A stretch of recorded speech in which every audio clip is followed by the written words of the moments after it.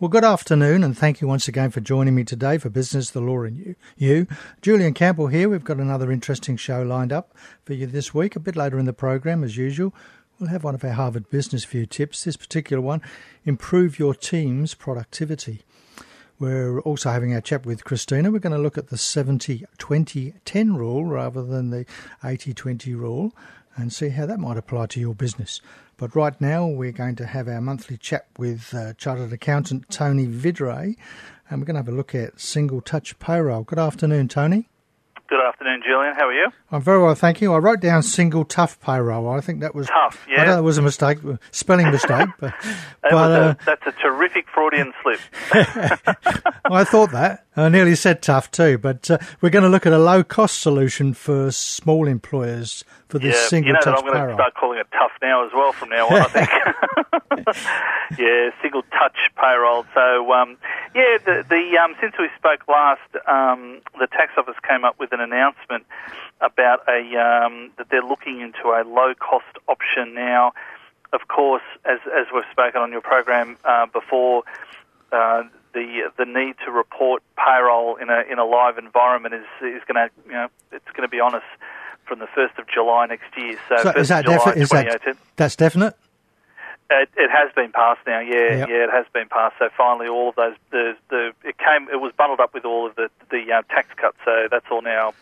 The $20,000 write-off, it's all finally got through the backlog of Parliament once the politicians decided who was going to be their captain for the week. So they got on with the business of running the country, and yes, all those things were finally passed. So. Okay. So for employers that have 20 or more employees, they've been reporting in live every time they do a payroll from the 1st of July 2018. In 1st of July 2019, everyone else has to jump on board. And there's been some concern for those, what they call micro businesses, those who have 1 to 4 employees. And I actually was really stunned at the statistics. It's an enormous number. It is. Something like about 120,000 employers out there that have 1 to 4 employees, and a lot of them have complained through their various business groups and online lobbying and whatnot through their politicians as well to say, well, look, we don't have online software. We're just a very, very small micro business. We can't afford it. And so the tax office have announced they're looking at some low-cost measures, but a couple of them actually caught my eye. They're thinking about possibly an app, which will be interesting because at the end of the day, they still have to, the app will still have to capture all of the data that the tax office want for the payroll. But the one that caught me was they might actually be talking to some of the banks about a low-cost option, and what that would entail would be when, because we've spoken about, they're also, the tax office and the government are now trying to push everyone to pay all employees electronically. So they're actually going to get to a point from the 1st of July next year as well where if you start paying people in cash, they're going to deny the tax deduction. So they're rounding us all up like sheep and getting us all into the online banking software, and they're saying, well, if you're going to pay everyone electronically, one of the things you have to do as part of that process is upload a .aba file with your bank and your financial institution. And they're now starting to think, well, if we expand the details that are included in that .aba file, then you can send it to the bank and also send it to the tax office at the same time, or send it to the bank and then the bank will send it on to the tax office. I've got some reservations about that because in the light of the recent Banking Royal Commission, the last thing you want to do is give your bank and financial institution more information than they need. And, at the moment, the only information in that .aba file essentially is the employees. I think their name is in there. I'm not entirely sure. I've never ever tried to de-encrypt one of those files, but it'd have the BSB number of the employee and their net pay. I'm not sure telling them their gross and their super and all that sort of stuff is a sort of information that a bank really needs to know. So there's some privacy issues around it. They've acknowledged that. So I think they're just sort of, what's the American term, spitballing at the moment. They're just talking about it. But anyway, they're committed to coming up with a low-cost way of paying. A low-cost way of doing it, yeah. Does that mean that we'll be paying our employees tax weekly rather than quarterly then? Well, interesting question. I'm not sure whether we've discussed this, but when single touch payroll was first announced by Kelly O'Dwyer, the Minister Kelly O'Dwyer, the initial incarnation of this whole idea was that you would pay your employees the net pay, you would report that pay to the tax office, and you would pay the PAYG at the same time, and you would pay the super at the same time. Okay, that was the very first proposal. And the Business Council of Australia and a lot of lobby groups got together and said to the government, look, you're crazy, you're going to bankrupt Australia overnight.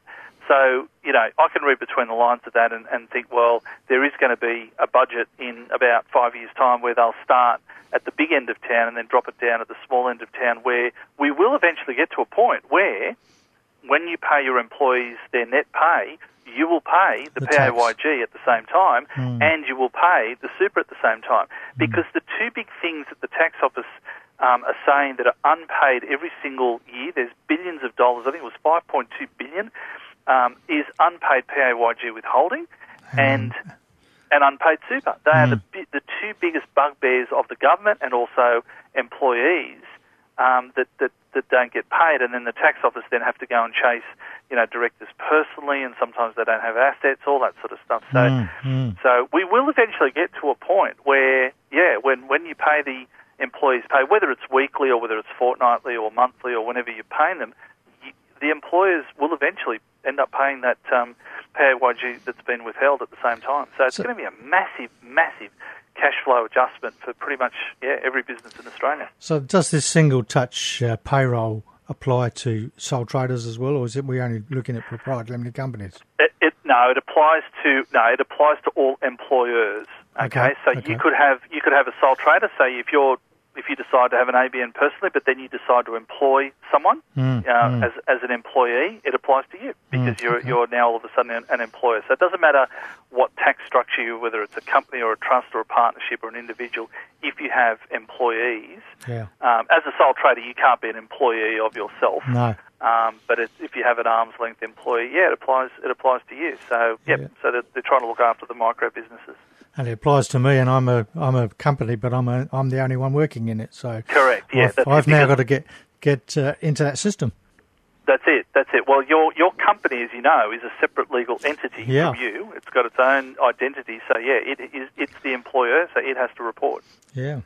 What about this misuse of auditor numbers for self-managed super funds? Yeah, this is a really interesting one. This came up on the radar probably about 6 months ago, and I must admit when I read it, I almost sprayed my tea across the screen. There's a crackdown on accountant, and this is. Can I preface this by saying, if you're an accountant and you're doing this, you need to have your certificates taken down off the wall and shredded. So what's been happening is that, let's say that, give you an example. I'm an accountant. You've got your own self-managed super fund, and as you may know, the accountant prepares the financials and the tax return for a self-managed fund. We then have to send it off to an auditor to get it audited. Once it's audited, then it can be lodged with the tax office. So what some accountants have been doing is they've been using a low-cost audit offering and saying, okay, let's get this thing audited. When the auditor comes back and gives all the paperwork, let's say, and we're June 17 financial statements were done, the auditor signs the audit report but also gives his auditor number. That detail, all those details go in the tax return for June 17, right? Yeah. So let's say we go again and here we are now preparing June 18. What some accountants have been doing is not sending the information to the auditor for the June 18 year, but fraudulently putting their signature on an audit report, and also they've already got the auditor number. That doesn't change. It's like a license number. Putting all that information, lodging it with the tax office, and fraudulently saying to the tax office and the client, these financial statements have been audited when they haven't. Yeah, okay. Now, the tax office picked up on it because a couple of times there were a few anomalies. And so what they did, they actually went to... I actually had an interesting one myself in this scenario. And I actually went to the auditor and said, look, you've signed off on this audit report, and the auditor came back to me and said, that's not my signature. No. So the tax office, and that happened to me, so it must have happened to a few accountants where the tax office are now going, well, hang on, what's going on here? So they did through, like a sweep of their data, and they did it by auditor numbers, and they went to the auditor and said, look, here's a list of all the super funds that have been lodged under your auditor number that supposedly you have audited. Can you please come back to us and tell us how many of these you've actually audited? And so they've picked up on a pattern of behaviour of some accountants, and hot off the press this morning, from an email that I received, ASIC have removed 155 SMSF auditors from the register in the FY17-18 year. The number of SMSF auditors have dropped from 7,000, just a shade over 7,000, to just a shade over 6,000. There's been a 14% drop, and there's various reasons for that, right? They're not all. It's not all fraud, but they're certainly tightening up on that. So I guess the message out of this is, if you're an accountant and you're doing it, you need to have your certificate taken off the wall and shredded, because it's fraud. It's unethical. It's just pure fraud. If you're a client, if you're listening to this and you have your self-managed super fund, make sure that it is actually audited, right? Because at the end of the day, you as the trustee of the fund, the onus is on you, right? Now, again, everyone's going to say, the mum and dad super funds are going to say, well, we put all our trust in our accountant, we put all our trust in our financial planners, we put all our trust in the auditors. At the end of the day, you've got to take some personal responsibility and make sure that process is actually happening, and you're not just being billed for it, and it's not happening. Right. Well, thanks for your time again, Tony. Shows that there's good, bad and the ugly in all professions, doesn't it? Exactly. We'll have a chat with you again next month. Thanks for your time. Always a pleasure. Thanks, Julian. Bye-bye. Tony Vidray there with that low-cost solution for single-touch payroll. Just be aware it's coming in on the 1st of July 2019 for all businesses, so we'll keep you informed with that. Time to pop over for our chat with Christina. Hi, Christina. Hello, Julian. How are you? Good, thank you. We're going to talk about the 70-20-10 rule as it applies to our business. Yes, that's right. And most people are familiar with the 80-20 rule, or we would hope that they're familiar with the 80-20 rule, which is you need to spend 80% of your time on business as usual and 20% of your time traditionally on business development. And we all know what it's like when you're working in a small business and you get caught up in the jobs that need to be done and you don't chase new work because you're on deadline.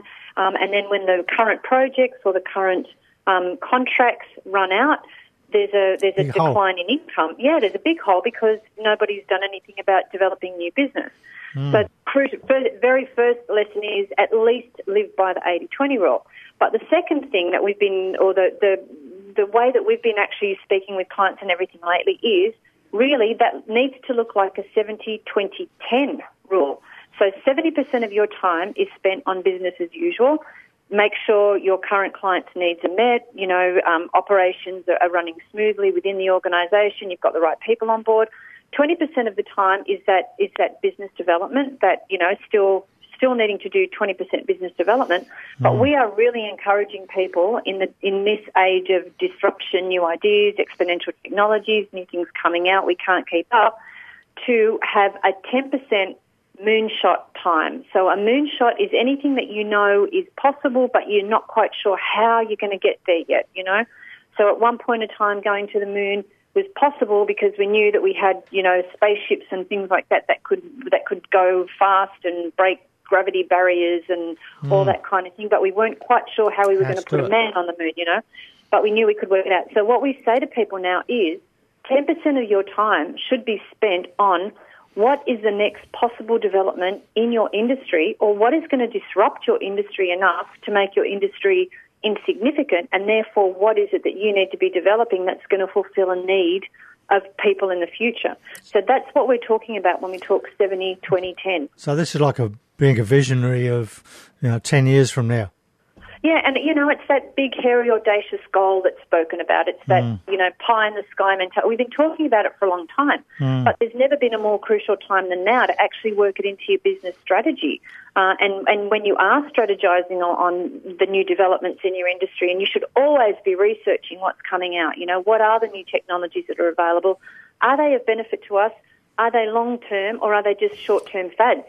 Because there's a lot of things that come out, new apps and everything, and they become short-term fads. Yeah. At the moment, there's talk about 2 or 3 new versions of the internet. We don't even really know the next stage of mobile phone development really is. 4G, what does 5G really look like? What is going to be the capability of a quantum bit computer? How much there's a device now that you can put in your ear that will give you instant translation when you're talking to someone in a foreign country. Yeah, very Star Trek-y. Yeah, well, it is very Star Trek-y, but you kind of go, well, should I invest time in learning a new language, or do I just rely on a device? What are the benefits of actually learning the new language as opposed to just utilising a new device? Yeah, and is that device just going to be a fad, or is it going to be something that's really going to progress businesses? Great. Well, we've run out of time now. Well, thank you for your time. Okay, no problem. We'll have another chat next week, though. We will. I look forward to it, Julian. Thank you. Bye-bye. Bye. Christina there with the 70-20-10 rule. So we need to start looking at our future visions, 10% on that. Just got time for a quick Harvard Business Review tip. This one, improve your team's productivity. As a manager, you may already have learned how to plan, prioritise and streamline your work. But how can you help your team members do the same? Start by setting a good example. Be smart about how you allocate the hours of your own workday, the meetings you attend, the emails you respond to, and the projects you sign on for, so your team can follow your lead.